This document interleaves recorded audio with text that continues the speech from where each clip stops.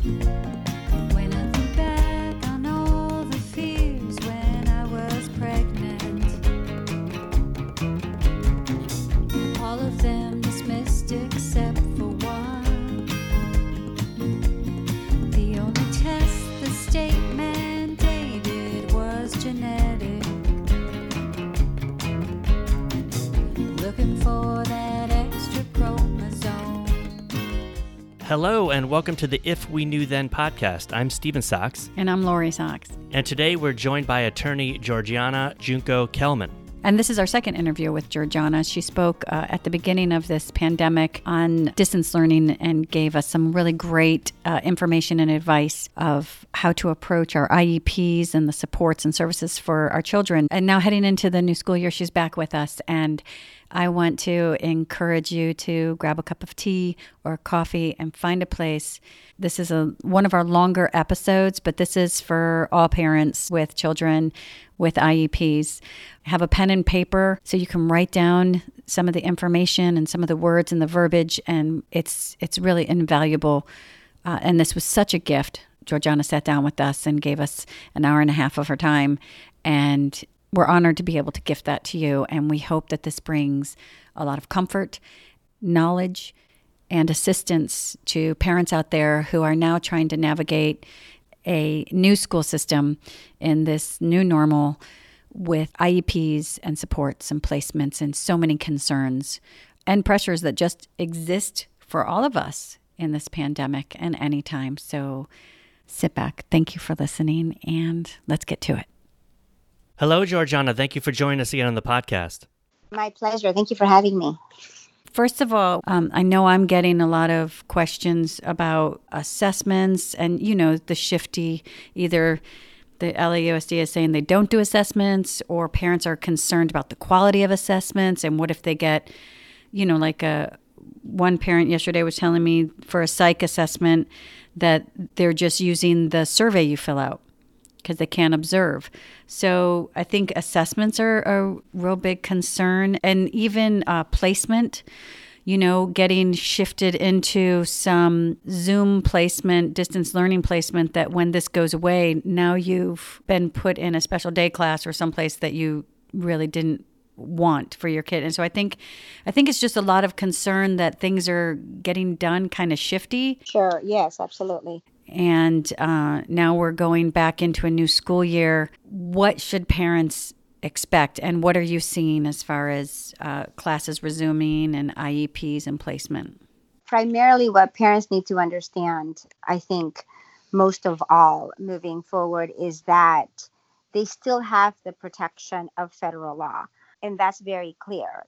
There were guidelines that were offered back in April by the Department of Education under the instruction of, the California Department of Education, under the United States Department of Education and the Office of Special Education. It is clear that there is a mandate that federal law, IDEA, still be implemented, and the language being used is to the extent feasible or to the maximum extent possible. That's obviously going to be a question. What does that mean? But what we know for sure is that the law continues. All guidelines clearly indicate that IDEA is not suspended. IEP implementation continues. Specifically, timelines, for example, for assessments, those continue as well. And it's in the guidelines. Some districts have, and let me back up for 1 second. So according to the guidelines, districts don't have to convene IEP meetings to address the IEP for purposes of the COVID-19 changes, because we can't control the pandemic. We can't not make these changes. That's inevitable. So the IEP is to continue, however, under alternative ways, but the IEP services all still have to be applied. And so while the guidelines say districts don't have to convene IEP meetings to address that, it is absolutely incorrect for districts to assume they don't have to convene IEP meetings when parents ask for them, which has been happening. Some parents have asked for meetings because they've been concerned that the program in place isn't working or the services aren't being delivered, or their child just is failing under the distance learning model and they need to address changing how the delivery of service is being done. And so they've asked for IEP meetings to address, and some districts have outright told parents, we don't have to convene IEP meetings during this time. That is a complete fallacy. Absolutely. If a parent asks for an IEP meeting, and I'm saying that they should moving forward, that the district has to comply with federal law, IDEA, the California Education Code, which mandates that once a parent requests an IEP meeting, it must be granted within 30 days of that request, as long as it's during the school year. So anytime there's more than a 5-day break on a vacation, like during the summer, no, they don't have to convene IEP meetings then. But for example, August 18 is the first day of the LAUSD school year. And come August 18, parent can't request an IEP meeting to address whatever concerns a parent has. They don't have to legitimize or excuse what concerns they are in order to have the meeting granted. They can ask for the meeting, and at that meeting, you can address all of the concerns that you have moving forward. And it may be that some kids do require the IEP to be altered to reflect the changing times. It may be that the amount of time that's being provided for services isn't working for the student, and obviously there's going to be a lot of regression. So there's a lot to be considering moving forward with the new school year. I don't know what to expect as of now. Specifically with the LAUSD, we've not heard anything from anyone in terms of delivery of service for special education specifically. None of my clients have been reached out to, any particular administrator or teacher or, case carrier for their child's IEP.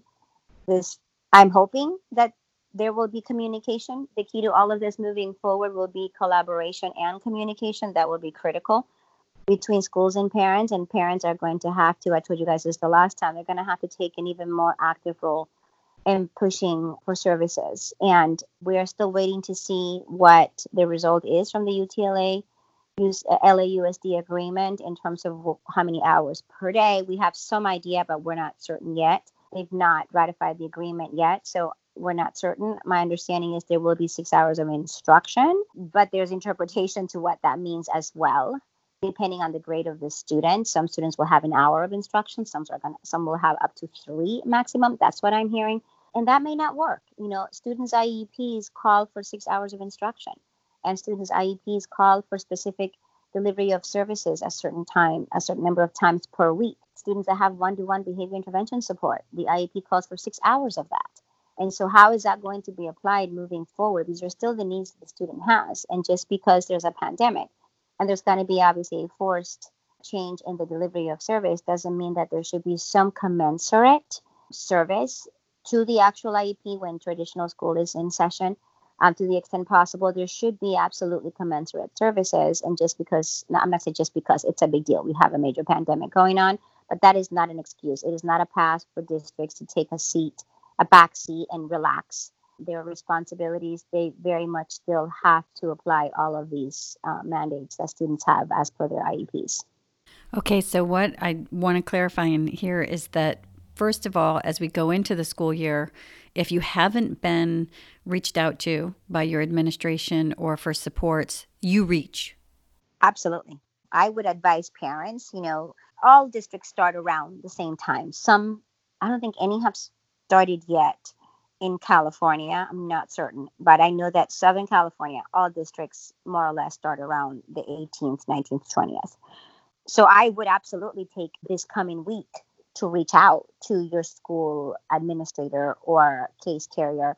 Typically from kindergarten or transition kindergarten through 8th grade, the person in charge of special education in LAUSD schools are assistant principals.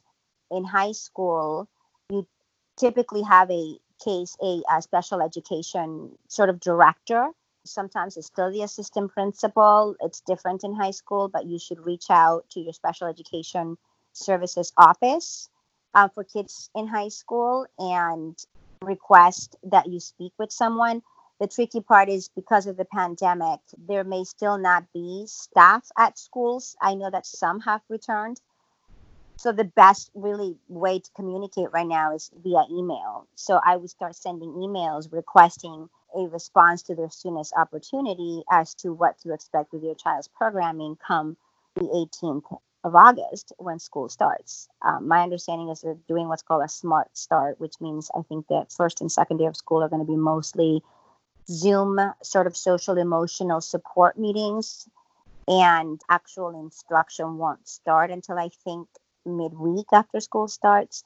So, again, these are all sort of speculations, things I'm hearing, but parents need to be provided a very clear map by their school administrators in case curious for the child's IEP, specifically instructing them what to expect and what their child's school day will look like. It's going to be different than last time because I believe there's more there. I believe there will be more consistency, more specialized, structured instruction where there will be a particular schedule.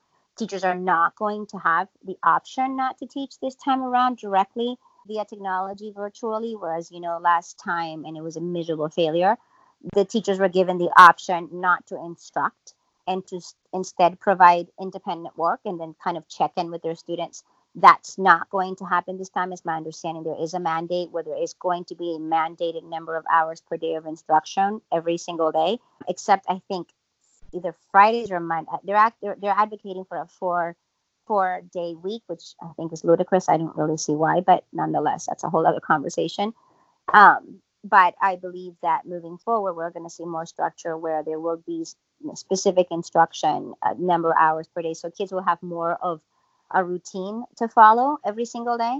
But that's going to look different for every kid because some kids with an IEP are in regular education classes. Other kids are in specialized day classes. Some kids require, speech and language, OT, all the related services. So parents that have kids in general education, regular education, but who also have related services, have to communicate with the related service providers. They have to collaborate and coordinate with the general ed teacher and the resource teacher where the student receives the specialized academic instruction. There's a lot of coordinating that has to happen to determine when the child will receive these additional services. And so that's going to come down to, if you haven't heard from your school, parents have to continually actively take the step toward contacting them so they can get a clear picture of what the programming will look like, which, like I said, I'm anticipating it's going to be a lot more specific, which is good. But to the extent that it's going to work, I don't have a lot of faith in that this is going to be anything even comparable to what a student should access if they were in actual school. But they need to absolutely put forth their best efforts, and I've not seen that yet. So for IEPs, that's a big deal. I heard you were talking about setting an IEP because now that we're in this pandemic, we're seeing that our children have different needs. They need different supports because of, they're not in the classroom. And I just want to reiterate to parents that you're saying ask for that IEP for those additional services and supports, and that they have to give you an IEP, because I think a lot of what's happening, which is what happens to us parents in a normal situation, is we get told false information that we wouldn't expect to be false information, that we just believe, and we kind of get the brush off. And so I just want parents to understand that they do have the right to request that to get the new services that they need. And I know that also when it comes to IEPs, I'm hearing concerns about the integrity of the IEP or the assessment. And also with the yearly IEPs, obviously a lot of timelines were brushed under the carpet because of the pandemic, and a lot of IEPs did not happen. We didn't have an IEP season at the end of last year. So can you talk a little bit on that? Because there are concerns even to the integrity of the IEP or the assessments and the ramifications that will happen because of this new situation. Right. So in my opinion, no matter what the districts are doing or not doing, I think almost every child with an IEP will be entitled to compensatory education. There's a bit of a misconception, and I want parents to really understand this, that the district has a responsibility to provide a free, appropriate public education. That is all delineated in the IEP as to what that appropriate education is, and those services have to be provided in order to facilitate that free, appropriate public education. And so the law isn't about the student not received services placement appropriately because of the pandemic, and therefore it's not the fault of the district. That's not the standard, and therefore the district's off the hook. It doesn't have to provide compensatory education for the inability to provide services outside of its control, let's say. The Fact remains, the student was not provided a FAPE. The student did not receive what the student required. And regardless of how that happened, the student is still going to be owed compensatory education. So, in some cases, I'm hearing attorneys are advising districts, look, provide something. At least you can say that you provided a level of support, but you did the best you could. And because you did the best you could, that was enough. That's not true.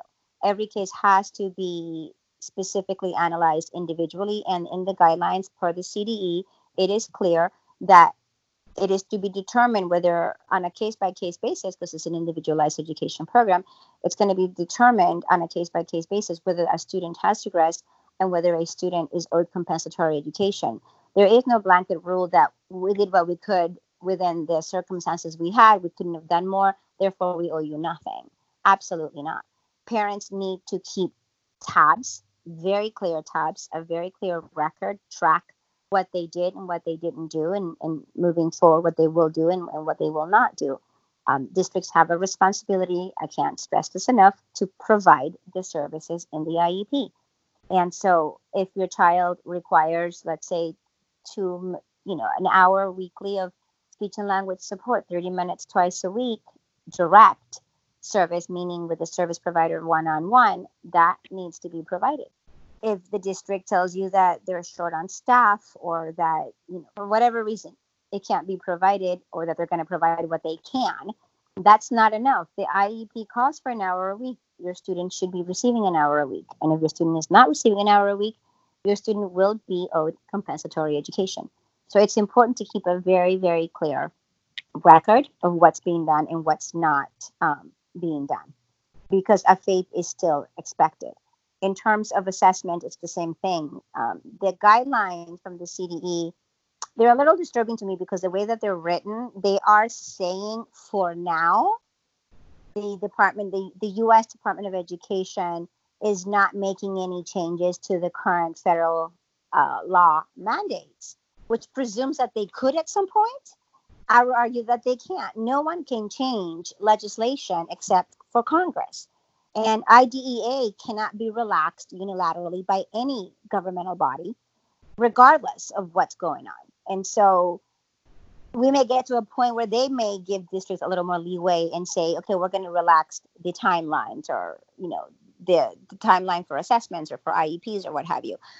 And we'll cross that bridge when we get to it. But right now, the guidelines, as they should be, which is to ensure the implementation of IDEA continues, is that districts are to continue with the delivery of services as the IEP mandates, and they are to conduct assessments. So a student that has a triennial assessment coming up, or a parent that suspects there's an additional concern with the student and an area needs to be assessed to determine whether or not the student needs more services, those assessments should continue. The parent should request the timeline of requiring a 15-day response from the district for the parents assigning consent still applies.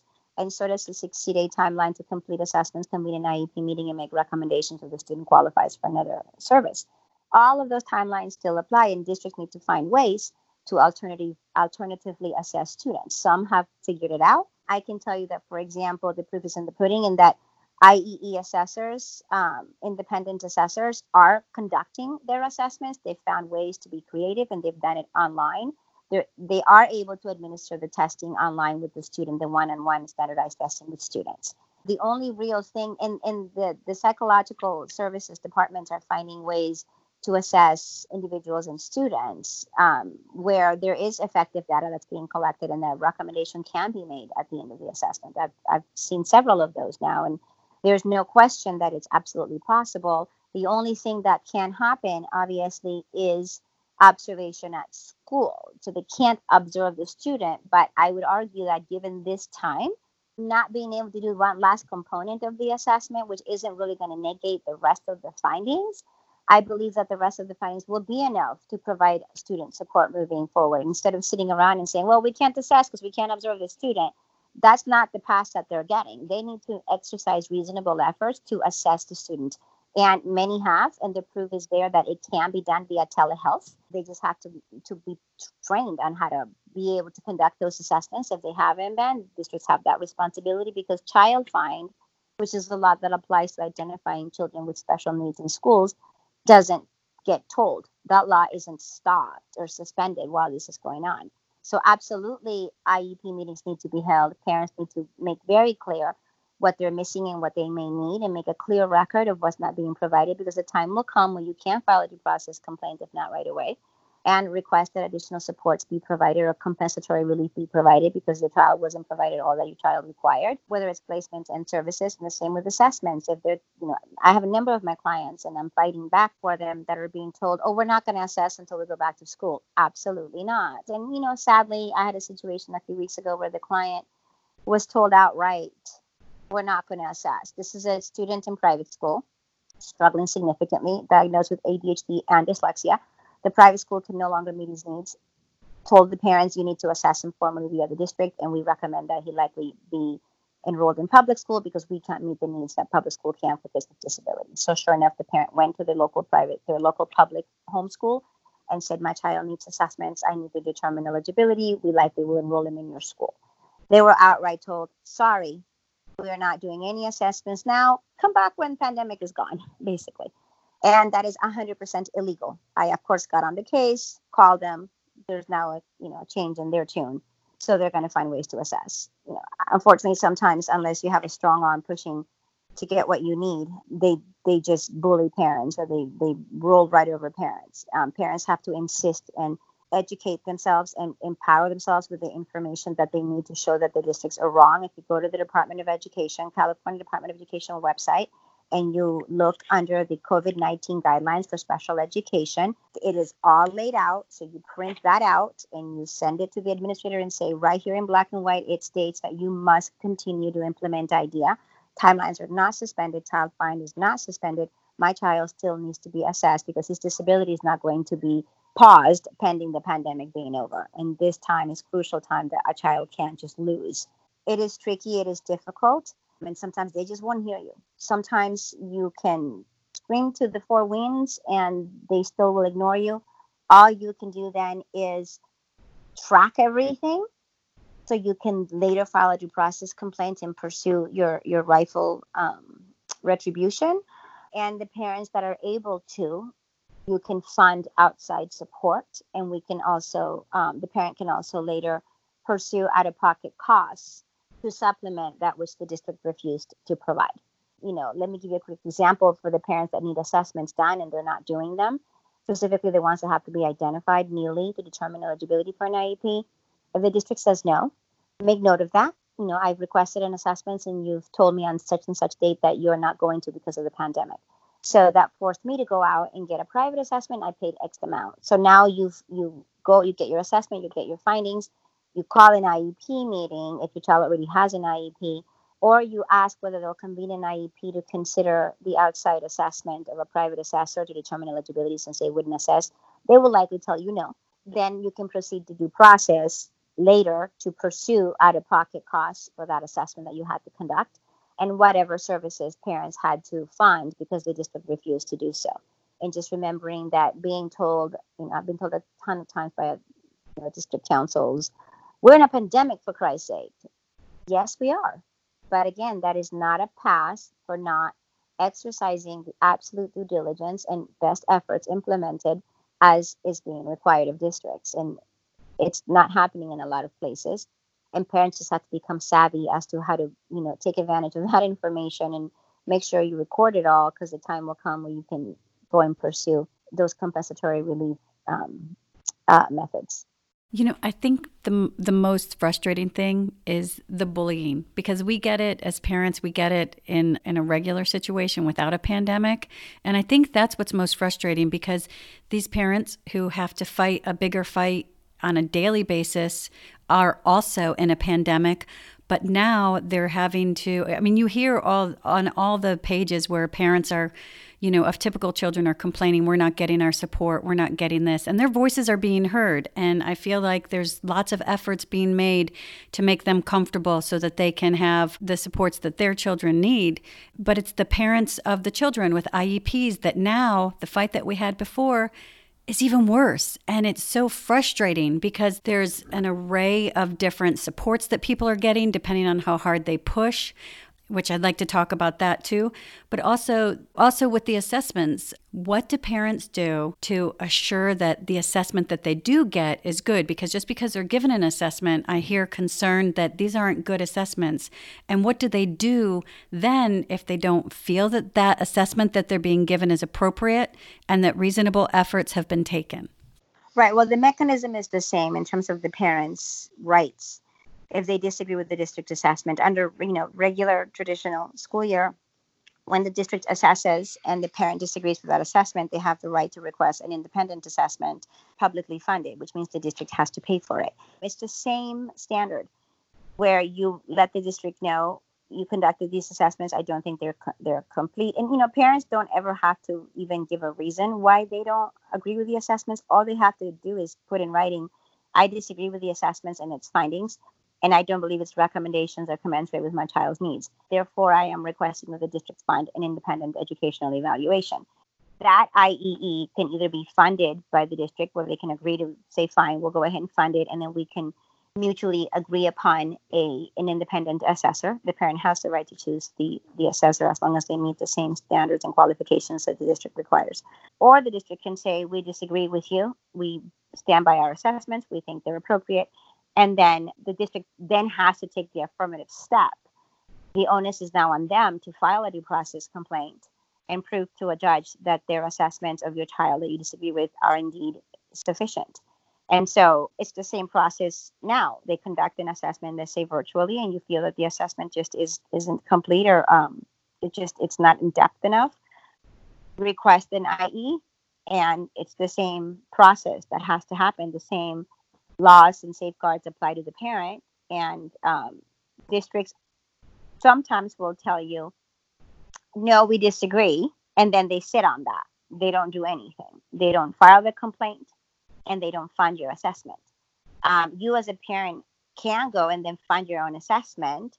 There is no idea. IDEA doesn't have any kind of statutory guidance as to how long a district has to file a due process complaint. What is the reasonable amount of time they have to file before it's been too long, and the parent can then go fund their own assessment, and then they can pursue reimbursement because the district didn't do what they were supposed to do. In California, there is some case law that indicates that if the district takes 3 months to file a due process complaint, that's too long.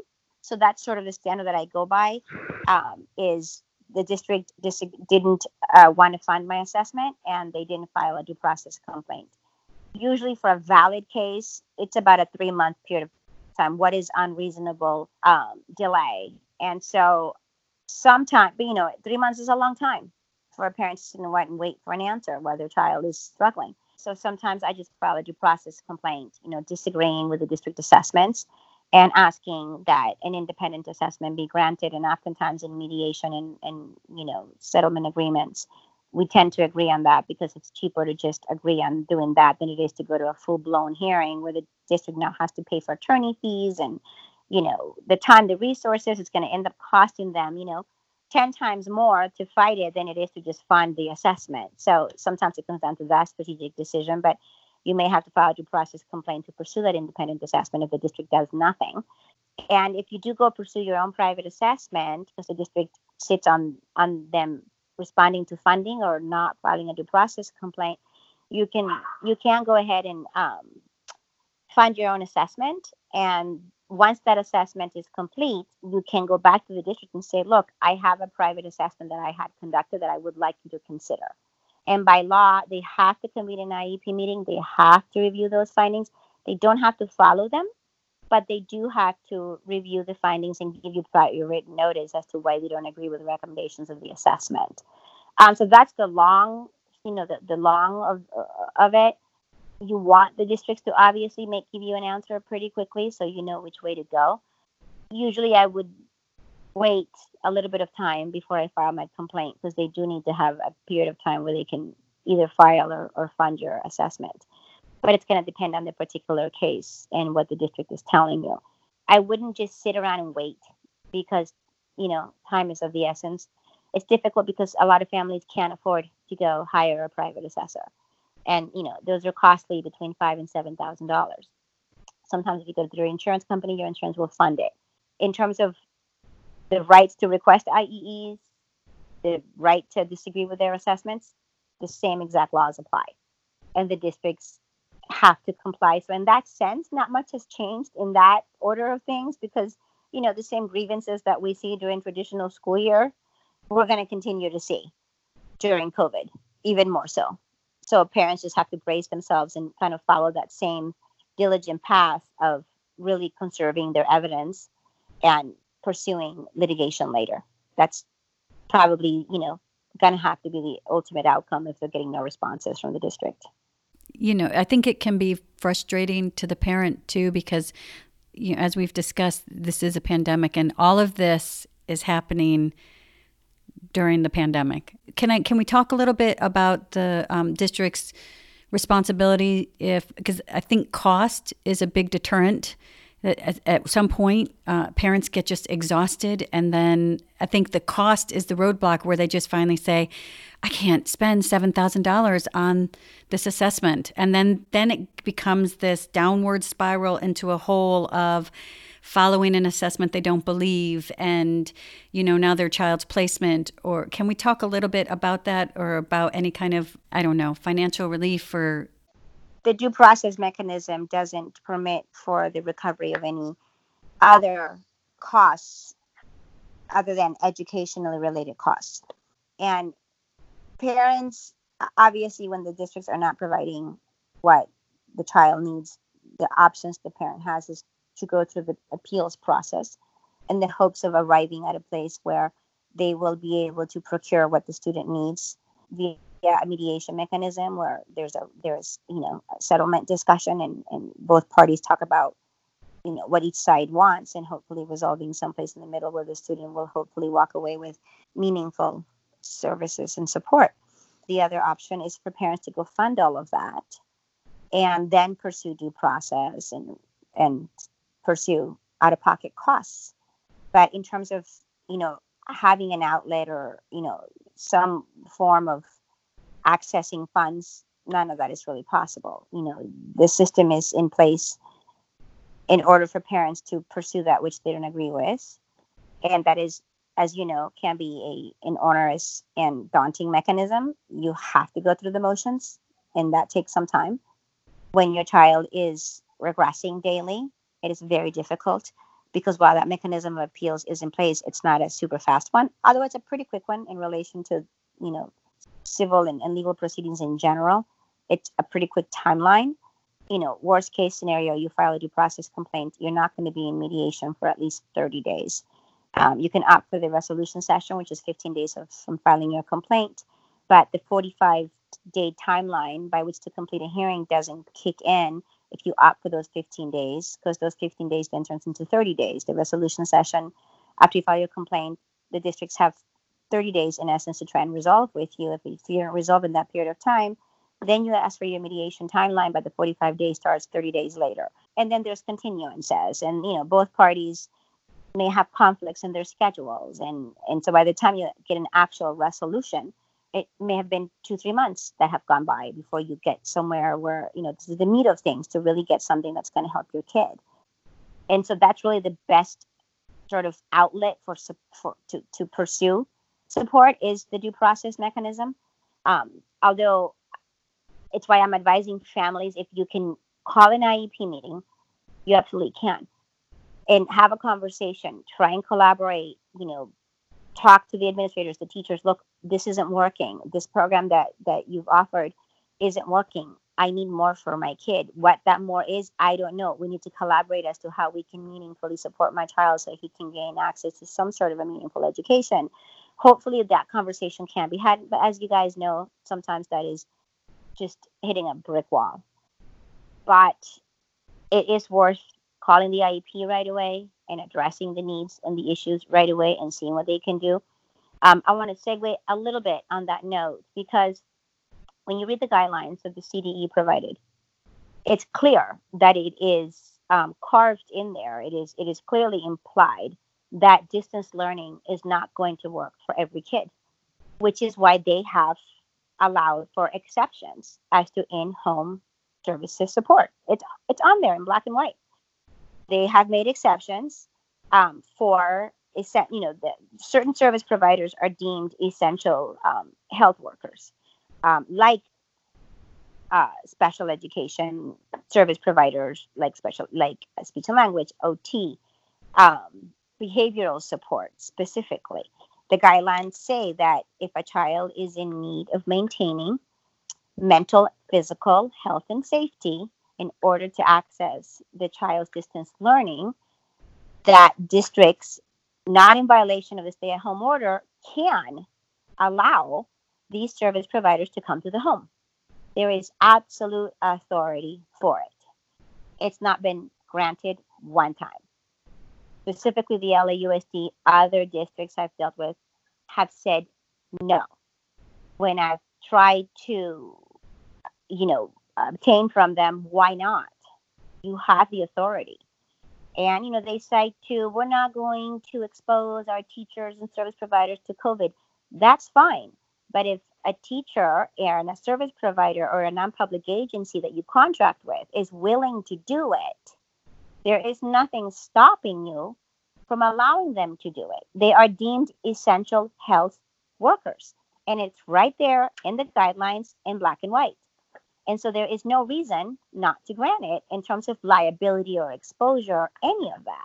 They then turn to, well, the student needs to meet the exception. We don't think, I had a particular student, we don't think your student meets the exception it's the essential critical infrastructure workers that can come to the home to meet these exceptions when children need the health and safety component and the mental health component met in order to learn online, meaning they need someone at home next to them, working with them to understand what's being instructed to them via virtual learning on the other side of the computer. Their parents aren't able to keep them attending. They don't have the strategies or the methodologies in place to know how to have their student focus and attend, given whatever the disability the student has. And so for those reasons, this exception has been carved out. Unfortunately, no one is granting it. And I think that I personally have filed a number of due process complaints. I'm about to file a few more to pursue these services at home because not every kid can distance learn. And it is right there in black and white in the guidelines. And parents just have to, like I said, arm yourselves with that knowledge and point that out to them and get the particular reason why they are not providing the service at home. Just about every service for a special education child can be provided at home if that child meets those exceptions. And I would argue many will. The mental health and physical and health and safety exception that has been provided. Many kids will meet that exception. And a lot of kids have the one-to-ones already at school. And so the district isn't really, expending any more monies. You're going to spend the money anyway because these aids should be online with your student during distance learning. But when you have an aid online, it's futile because it's not effective. The ability that they have to support a student physically isn't the same as when they're on the other side of the computer and there's a classroom going on and the student and the aide can't confer because it's going to be a distraction. How are the aide and the student going to be conferring during the instruction time? It's impossible. And the student tunes out or for whatever issues the student has, the student's unable to attend. But if the aide was at home physically with them, that would be a very different story. And so there's definitely a very valid argument there that they should be permitted. But it's going to have to be filing due process complaints. And if districts still refuse it, it's going to mean going to a hearing and letting a judge decide if the Department of Education doesn't clarify the guidelines more specifically as to when it is that districts can go ahead and provide the in-home services support. Right now, I've had other attorneys say to me that they interpret the exception to mean those services can be provided at home only for kids that are suicidal, which to me is ludicrous because it says nowhere near it does it say any of the such. And so the way that the language is written, it's being kind of left, what does mental, physical health and safety needs mean? So to what degree does the student need to be impacted, his mental health or physical health or health and safety, to what extent that then the service can be provided? That hasn't been it's, it needs to be a little more nuanced, and it's not. And so legal counsels for each side are interpreting it as they see it fit. I read it as black and white. Absolutely, this can be it can be. And so far, they're just refusing it. And it can be that there is no kid out there that doesn't meet the qualification. They're saying it's an absolute, very distinct exception, and it's almost applicable to nobody, which is absolutely ludicrous. Because again, I would urge parents to read the guidelines and start there, because these services can be requested, should be requested, and they should be provided. And in the notes, Stephen will provide a link to where they can get those guidelines so they can read those. And here's the thing, on when you talk about parents can't support that they need the BII, obviously that's a situation when you have a BII in the classroom. I think there's a lot of parents that, like they do, is when this happened, they took over those services, because you can't just leave your child. Just because they're doing the service, that doesn't release the district from their responsibility, though. Absolutely not. And your child's IEP calls for a BII 6 hours a day. That is still expected to be provided. And there is room for interpretation, whether it should be provided at home or virtually, depending on the need of the student. It absolutely needs to be provided virtually during whatever instruction time and whatever service provider time is being allotted, in trying to, measure the IEP with virtual time. It's, it's not going to be exact, obviously. There's not going to be a 6 hour of day instruction. That's not going to happen, whether we want it to happen or not. Some kids just can't sit looking at a screen for 6 hours a day. It's impossible. Never mind the kids that don't have that additional support that they need at school to be able to access. So we know off the get-go that there's not going to be a tit for tat. We're not going to be able to mirror the IEP virtually. That's not going to happen.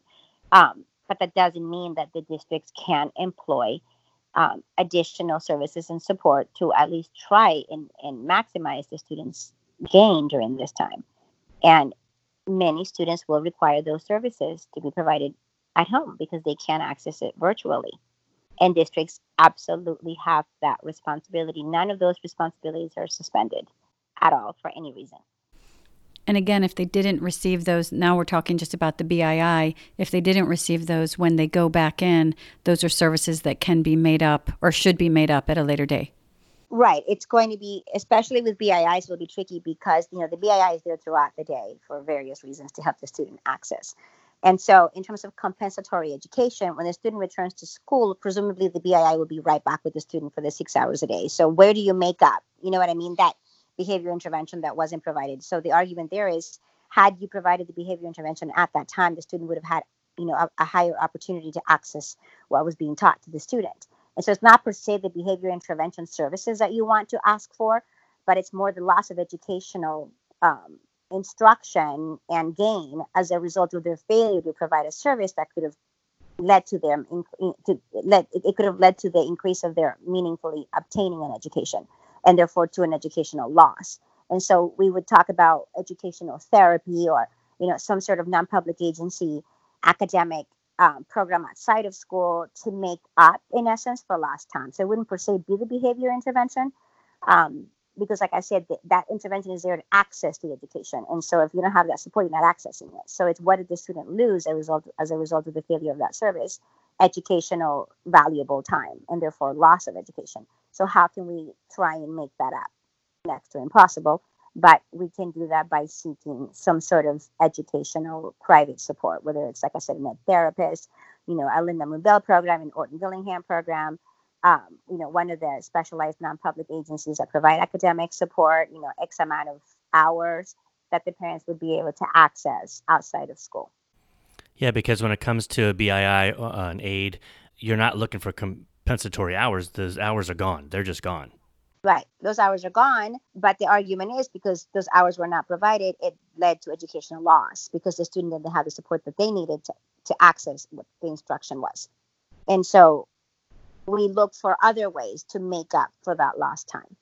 And the behavior hours aren't going to do it. Those will be back the second the student returns to school. As per the IEP, if the student continues to have the BII for all of the day, that will continue. So, it's not like you can add on an additional 200 hours of behavior intervention. When are you going to be administering those hours? You know what I mean? That it doesn't work.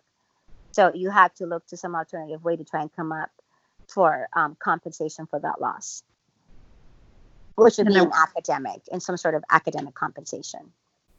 Great. I just wanted parents to understand that there is a way that they can still be made up what was lost. And because what's going to happen is some parents are going to sit in an IEP and they're going to be told, well, the time is gone. There's nothing, we can give you more BII hours. And that's going to happen.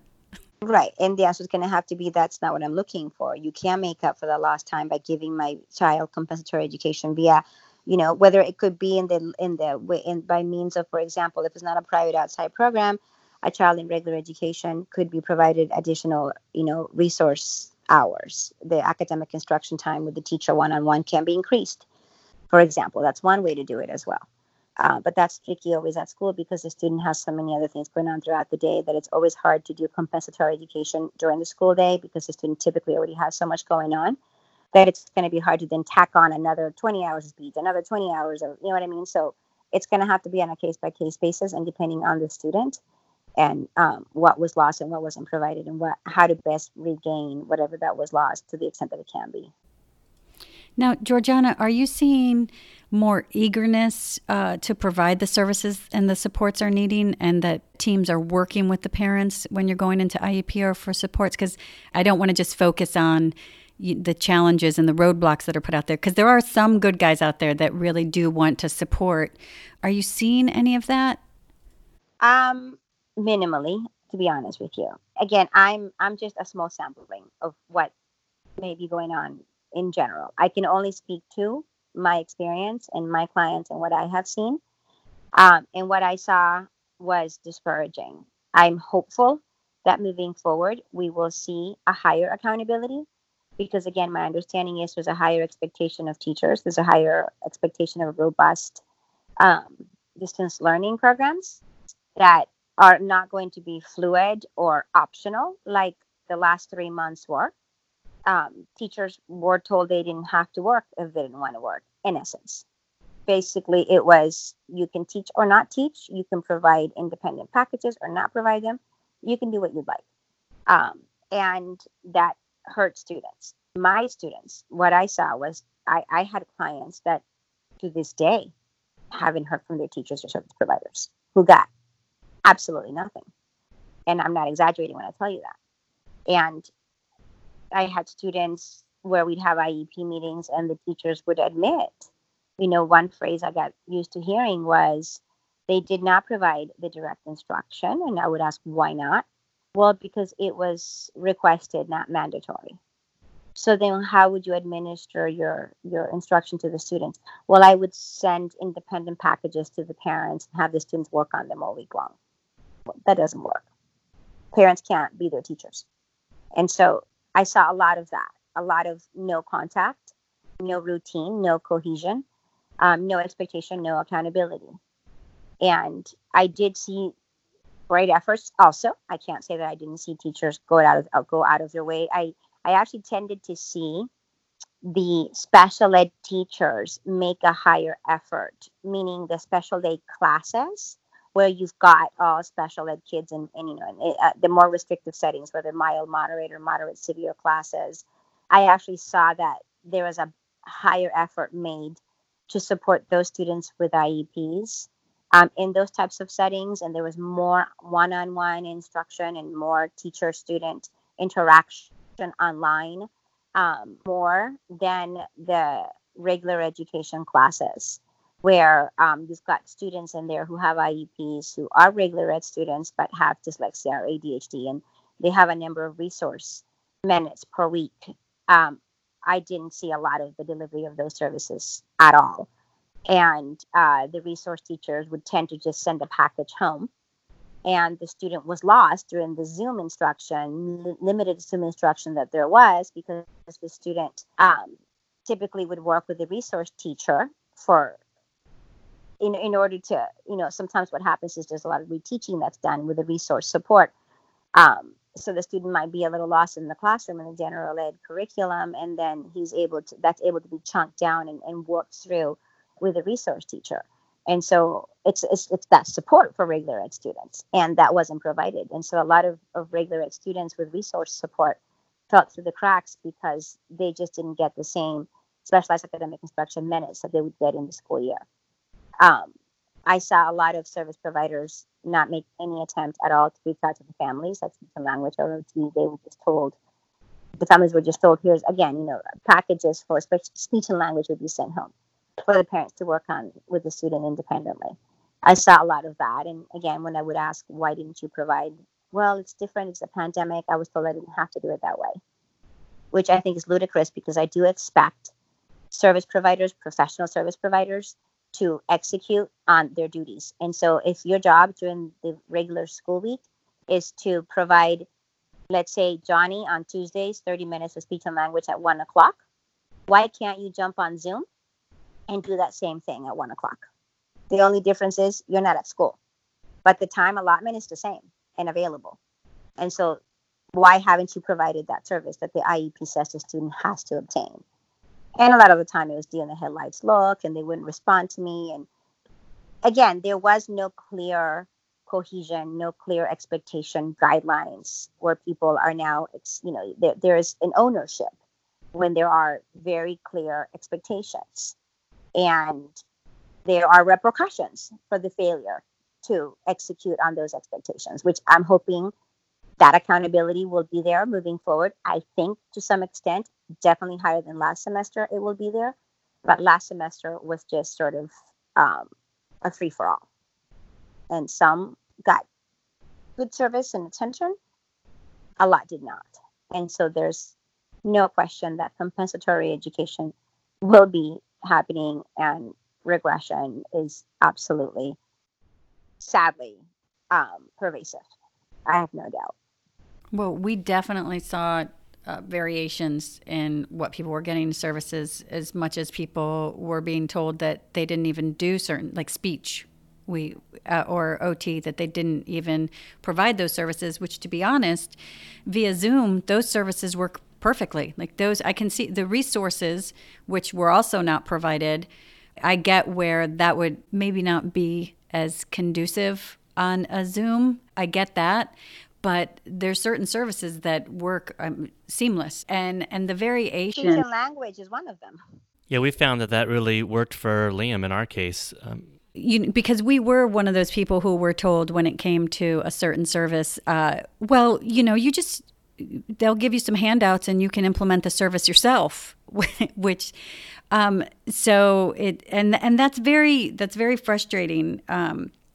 But we want to stay on task here, so it can apply, as many people can get information that help them. As far as the variation on the services that they've received from different people, I feel like it's the parents that really pushed and asked for services. What do you recommend? Because again, we're going from a parent. It's the pandemic. They already have the responsibilities of supporting their child on a daily basis. They say, hey, these are the services in my IEP. They get a letter back saying those services we don't do anymore because it's the pandemic, or we can't provide them, or we just have to do, whatever they say they have to do. And then they come back and say, no, that's inappropriate. What do they do? Yeah, I mean, there's no easy answer in order to have a quick, result in terms of getting what you need. Because in those situations, the best scenario actually for purposes of ultimately obtaining compensatory education, but I'm trying to find ways for families to get what they need right now, to maximize their services now during this extremely difficult time where many children are going to absolutely regress and many aren't going to get those skills back. So it's crucial to try and, really secure those services right now. And what's the best way to do that? So the best way to do that is, like I said, calling an IEP meeting and having that conversation and saying, I need more. This isn't working.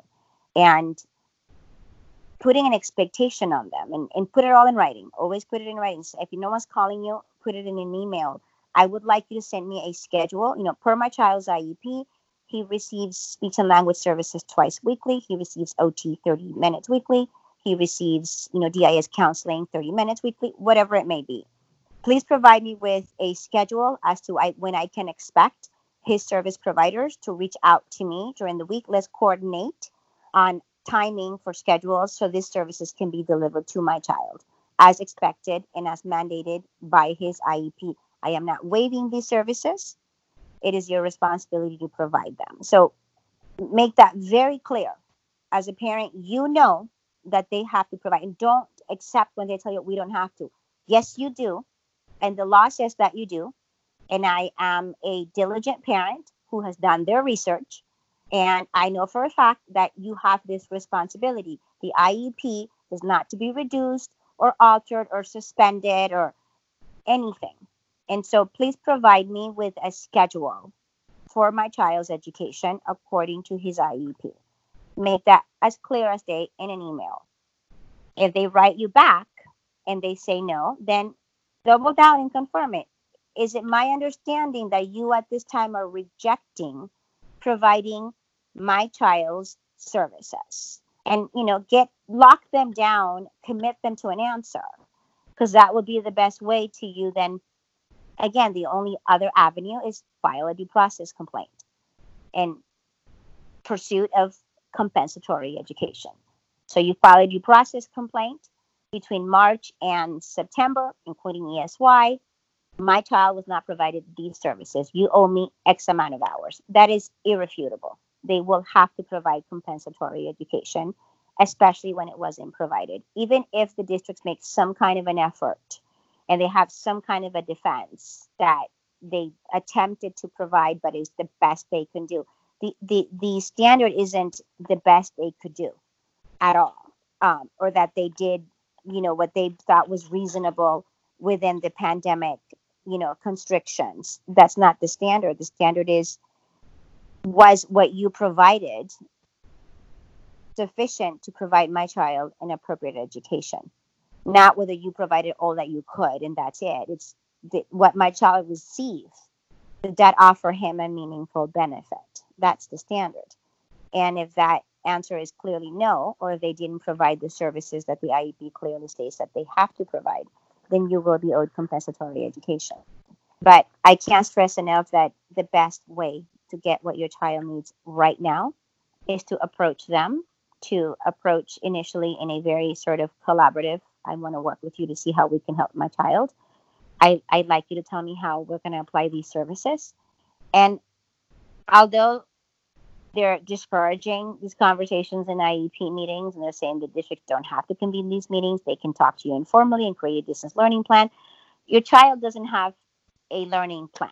Your child's learning plan is an IEP. That is your child's learning plan. So that is the document you work off of. We're not going to alter this document that tells me what my child needs. We're going to talk about how to apply these services in light of new circumstances. We're not going to change them. We're going to talk about how to best deliver them alternatively. But I'm not giving up on any of them, not a minute of them. So you tell me how you're going to provide it. And if you're not going to provide it, please confirm that. And then you move on to your appellate process, because that's really all you can do.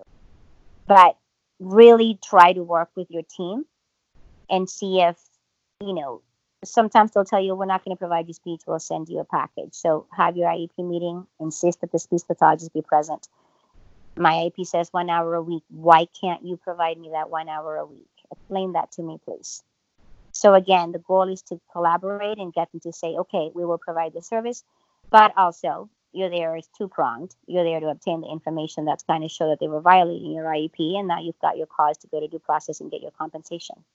And also you're out of pocket. If, I'm telling families, if the districts are not providing you their services, period, for whatever reason, go get your own private services if you can afford to. And then later you can pursue their out-of-pocket costs because you tried it their way, they didn't, they ignored you, they didn't provide it, which forced you to go and get your own. It's the same argument with parents that distance learning just doesn't work and the programming that's being offered is just futile. And some parents are opting to leave the district and go pursue private educational programs. It's the same as if the district offered you placement and you said, you know what, that's not appropriate. I'm going to go to Westmark or non-public school or Bridges, and you give them notice and you leave. and then you pursue out-of-pocket tuition. It's the same thing with the pandemic. It's analogous to that. If the distance learning isn't working, you've tried it, your child is miserably failing, you give them notice in writing, look, I've tried it your way, what you're providing isn't helpful. I am going to pursue alternative educational support outside of the school in the private sector, and I intend to pursue out-of-pocket reimbursement from you later because you failed my child. It's the same process. None of that changes. It looks different, the modality is different, but the concept of compensation is the same. I want to encourage everybody who's listening to go back and really listen to the verbiage that you're using, the words, because a lot of times our requests they'll be mute to them, but it's a certain word and they're very powerful. So I just want to really encourage people to go back and listen to how it's said.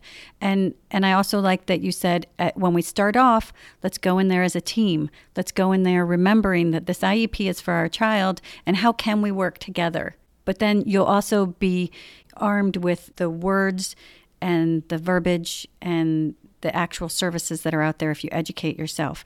Can we talk timelines, Georgianna? Because those haven't changed, correct? Same thing, simple. Timelines all apply. Those have not been relaxed, they've not been suspended.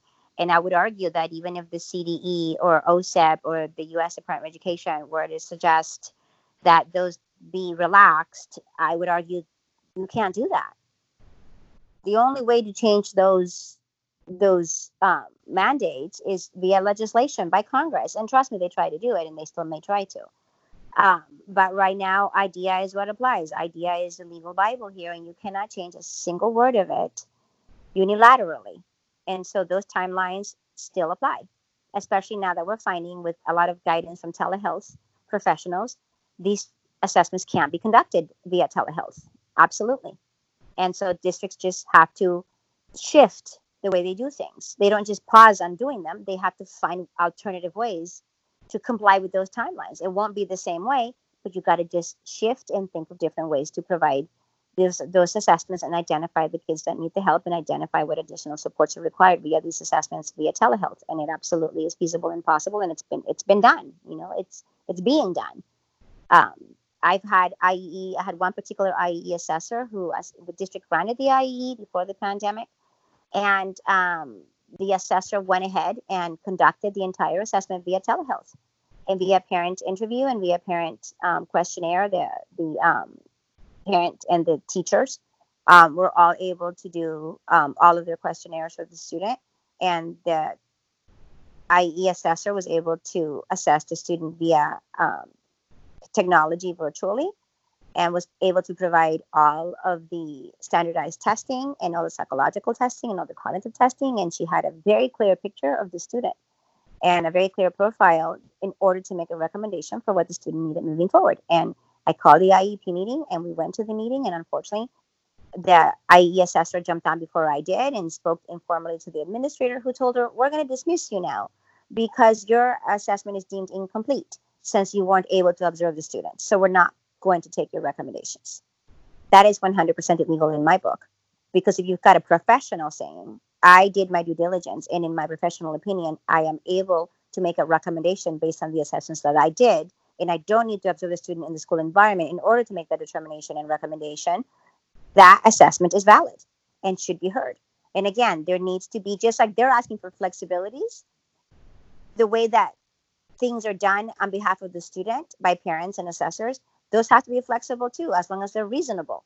And as long as we can still get, substantive, meaningful information that we're able to create a profile for the student in terms of what's the best learning profile for the student and what's the best, the most appropriate placement and services, absolutely they should allow that. And that was enough information to make a recommendation, except the parent was denied that right, which is a violation. And now we're proceeding to due process, and we're going to have to put it in front of a judge perhaps.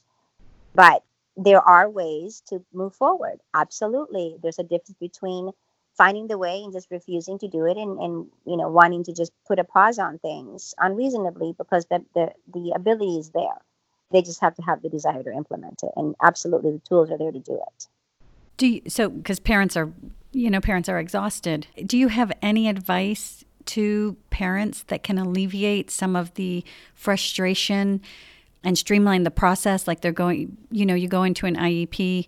Do you have any advice? Because you said take notes and keep a log, go in there to work as a team, but anything else? They're sitting in the IEP and they're starting to feel that feeling in the pit of their stomach that this is not going where they want it to go, or they're being bullied, or... I wish I had some magical words. As you know, I've been doing this for a long time, and it's a frustrating process, period. It's compounded tenfold with this closure. And so IEP meetings in general, by nature, during, typical times, are frustrating and hard. They're more frustrating and hard now. And so there really isn't any magical sort of words you can use. All you can hope is that in appealing to these people and hoping, presenting it in a way where you're just sort of tugging at heartstrings almost. Like, look, this is my child. This isn't working. I'm here to work with you collaboratively. I'm here to hear your input. How can we make this so that my child can be more successful? How can we shift things, alter things? How can we think outside the box with the delivery of services? And ultimately, unfortunately, oftentimes you feel like you can give the, sort of closing argument of your life, and it will fall on deaf ears, and you will still get that generic boilerplate response. And they will ultimately tell you, well, if you disagree with us, you can go ahead and, pursue your rights to appeal, blah, blah, blah. And when you hear that, you just know, check, please, you're done. And that's why I say that the best strategy for parents is to be prepared and to obtain all the information that you can to pursue that which isn't being provided now. And that's not what you want to hear, because you want to go in there and get what your child needs now. Chances are that's not going to happen. And so you need to empower yourself with the information that you need to pursue it on your own later on an appellate process. That's the bottom line, is dot your I's, cross your T's, record your IEP meeting, give them 24-hour notice prior to the meeting in writing, and you can record your meetings on Zoom as well on your audio recorder, and gather as much information as you can to make your case. Because ultimately, you're going to have to fight for services, and you're going to have to create your case at that IEP meeting and gather all of your evidence, in essence, at that meeting, and keep a very clear record of what's being provided week by week. All of the services, what's being provided by whom at what time. Keep a clear log so later you can go back and compare your logs to theirs, because they're supposed to be logging in all of their times. And ultimately, you can request records and ask that you be provided their login times, and you can compare that to what records you've kept. And you might see an inconsistency there, which means they're lying. So again, the best advice I can give you is try to collaborate and come together. But at the same time, be very vigilant of what's not being done, and keep a very clear record, track everything so you can then pursue what you need to later. Because likely that's where it's going to end up. And I'm almost certain every kid's going to be owed compensatory education. And I don't know that that's going to be offered at the IEP meetings. There's a chance you're going to have to go to due process to pursue all of that. One more thing. I don't know if we really spoke on placement. If they tried to change your placement in one of these Zooms. Absolutely not. Again, remember that the same rules apply. Just as if you were at an IEP meeting during regular non-closure, and they said to you, we think your child isn't being successful in the regular education classroom, we're going to recommend a special day class, an SLD setting for your kid. You can request that all day long. You can reject it. And you can say, I respectfully disagree. I am going to keep my child where my child is, and I'm going to invoke stay put, which means they can recommend changes all they want to. But once the parent invokes stay put, which means you reject their change, they have to go to a due process hearing and prove to a judge that the recommendations that they are making are appropriate. So your child stays put. You don't have to do a thing. You don't have to file due process. You don't have to do anything, because nobody can force you out of your services and placement that you have currently.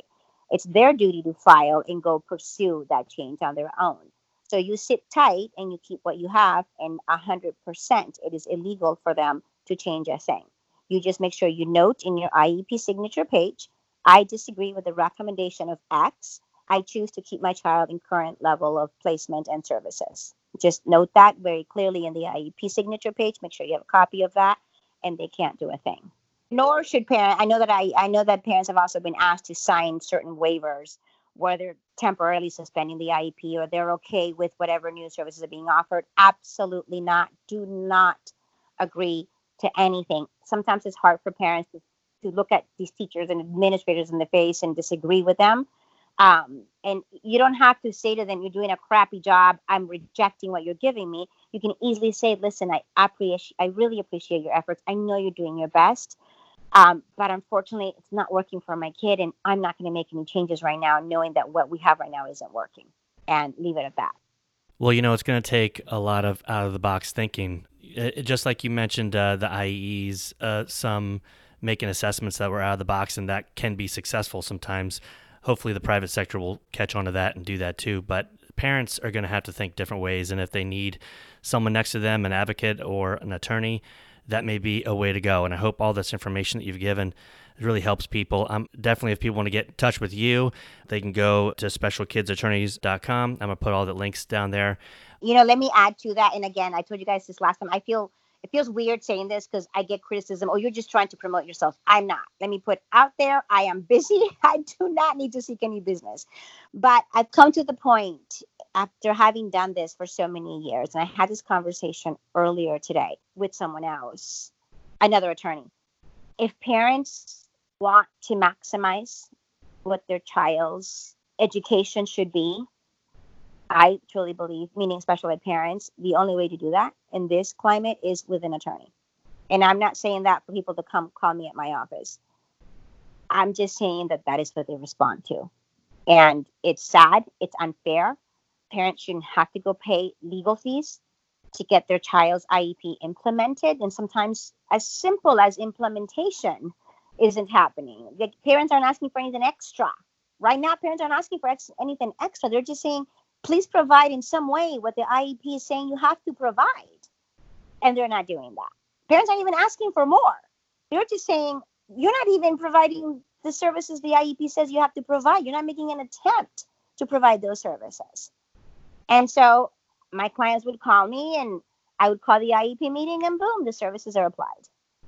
That's just the reality. That's just life. And it's sad and it's unfortunate. But if you, and my office personally, I'm working hard to work with families and give them financial breaks. And I'm doing pro bono where I can. I'm doing my best to really help families because I know everyone is impacted financially right now. So, hiring an attorney isn't typically easy. It's much more difficult now. So a lot of us are out there and we'll work with you and we'll figure out a way. But if you keep banging your head against the wall, yes, you can pursue all of these things later. But even when you pursue due process on your own, you're still not going to maximize your outcome. If you can go seek an attorney to help you, I would say do that. Because honestly, that's usually the best way to get the outcome that you need. That's just me speaking as real as I can get. And we'll say our personal experiences, I believe that we sat in one IEP without an attorney. And in that IEP, we were pummeled. And we sat there because we thought, there's nothing else they can do because of what had happened in the past. And we sat there and we were pummeled. Because you don't know everything. They do. They know what you don't know. And they're going to take advantage of that. They can't do that with an attorney that says, that's not true. Here's what's expected of you. They've got no response to that and they've got to do it. And you have no reason to have that information. Why would you? They take advantage of the fact that you don't have that information. And so they always have an upper hand. Well, when I said I'll put your information in the show notes, I know you're really busy, but we've always known that this is your job, but this is more than just your job. You are an advocate, it hits you personally. You are, like many of us, really trying to change things for long term, and that's why I think we always go to you for advice.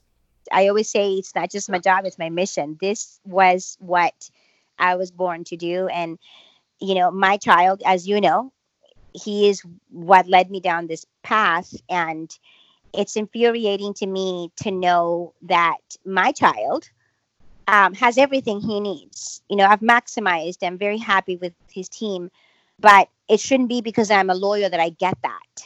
You know what I mean? Every family who has those needs should get what I have for my son. I haven't asked for an iota more than what I know he legally is entitled to, or an iota less. But that standard isn't applied to all kids depending on who the parent is and who their attorney might be. That's sadly how the cookie crumbles in life, really, with everything.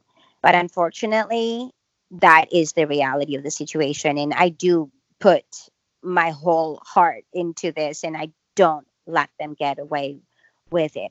I will call them out on it because I know better, and they should know better, and families shouldn't be treated inequitably because one has a lawyer and one doesn't. That student should be treated equally, and the services that that child requires should be provided despite of representation. But sadly, that's not how it works. Like, again, everything in life.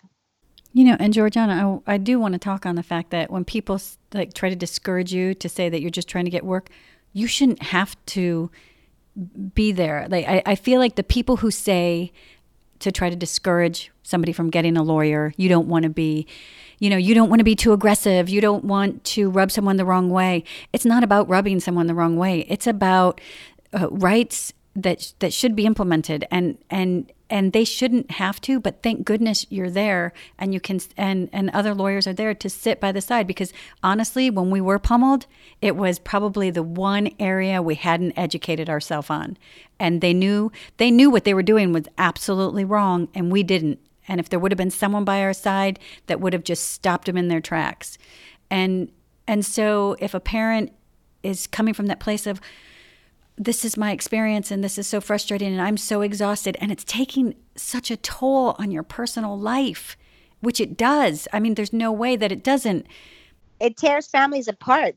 Marriages end over stuff like this. Call somebody, reach out to a lawyer, reach out to an advocate, have them at your side, because I promise you the difference in experience is night and day, and it shouldn't be, but it is. And until it isn't, then you have someone in your corner. I always say I'm a product of their blatant failures. I wouldn't have a job if you did yours. It's that simple. If you did by these children, if you did right by these children and parents didn't need to fight, we wouldn't be in this situation. But there's so many factors at play as to why the system, a lot of the time doesn't work, or you end up at these impasses, at these IEPs, and it becomes so contentious. And, not the least of which is budget and money and not having the ability to provide what every kid needs, not necessarily they don't want to, but they don't have the resources to. And so they've got to be able to stretch these resources thin. And that sometimes leads to misrepresentation of what your child requires, because they know they can't give it to you, even though they should. But due to practical reasons or budgets or what have you, marching orders, they can't provide your child what they need. So they're going to stretch the truth. That's a nice way of saying lie, and misrepresent you as to what's appropriate. And they know that they can't do that with a lawyer in the room. That's just reality. And just, we're in California, but as far as other people who live in other states, now there's different things. Things are different in different states. The IDEA applies. It's a federal statute which applies to every single state. So there's nuances from state to state, but generally it's the same system and the same rights. Well, for those parents that maybe haven't hired an attorney in the past, or are still skeptical about maybe an advocate, or I remember some of the things we hear, or some of the things we thought was, I don't know if I want to bust that door down, or I want to be so aggressive. But honestly, having someone on our side because we rub people wrong all the time, at school. Listen, it sends a message of don't mess with me, like from the get-go. I'm going to fight to the death for my kid. I'm going to do whatever I need to do. And you can think whatever you want to think, but I'm here not for me. I'm here for my kid, and I'm going to do whatever I need to do to get there. And parents get intimidated. They get scared. They're going to retaliate against me. I would tell you, I'm here to tell you the opposite. The complete opposite is true. I don't see that to be the fallout from getting a lawyer or advocating for your kid. I see them chop to it. That's just reality.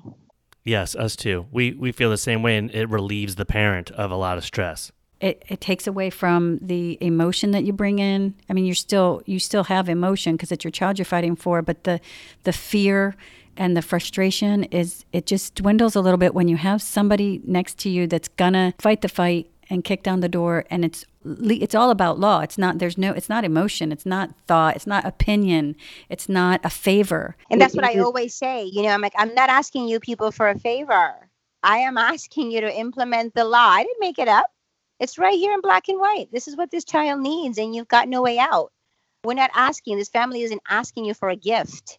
They're asking you for what they are legally entitled to.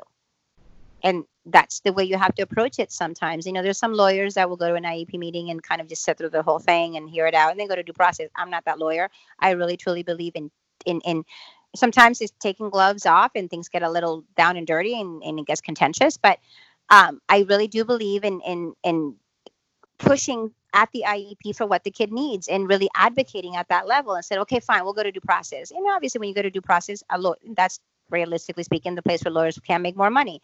I don't do that. I truly believe in when you're at the IEP, let's do everything we can to get what we need right now, because this is what the child needs now, not 3, 4, 6 months down the line. And obviously sometimes you get to the impasse or you get to the point where, you've hit a wall and you can't agree, and sure, we'll go to due process. But oftentimes we are able to get that 1-to-1 at the IEP meeting. We are able to get the extra services by pushing for it and speaking up as to why it's appropriate. And oftentimes when you keep talking, as you guys have seen in some meetings, you convince people that at the beginning are saying no, but at the end of the meeting, they're like, okay, fine, let's try it that way.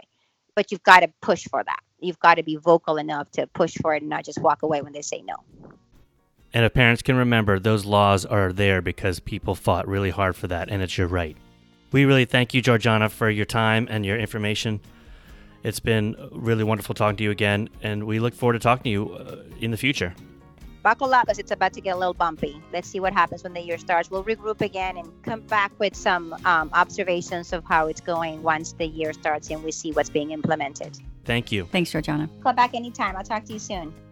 Please follow us on Twitter at If We Knew Then Pod, and you can drop us a line on our Facebook page at If We Knew Then Pod, or visit our website, ifweknewthen.com, to send us an email with questions and comments. And you can join our mailing list there and get alerts of future podcast episodes. All these links will be added to this episode's show notes. Thank you again, and we look forward to you joining us on the next episode of If We Knew Then.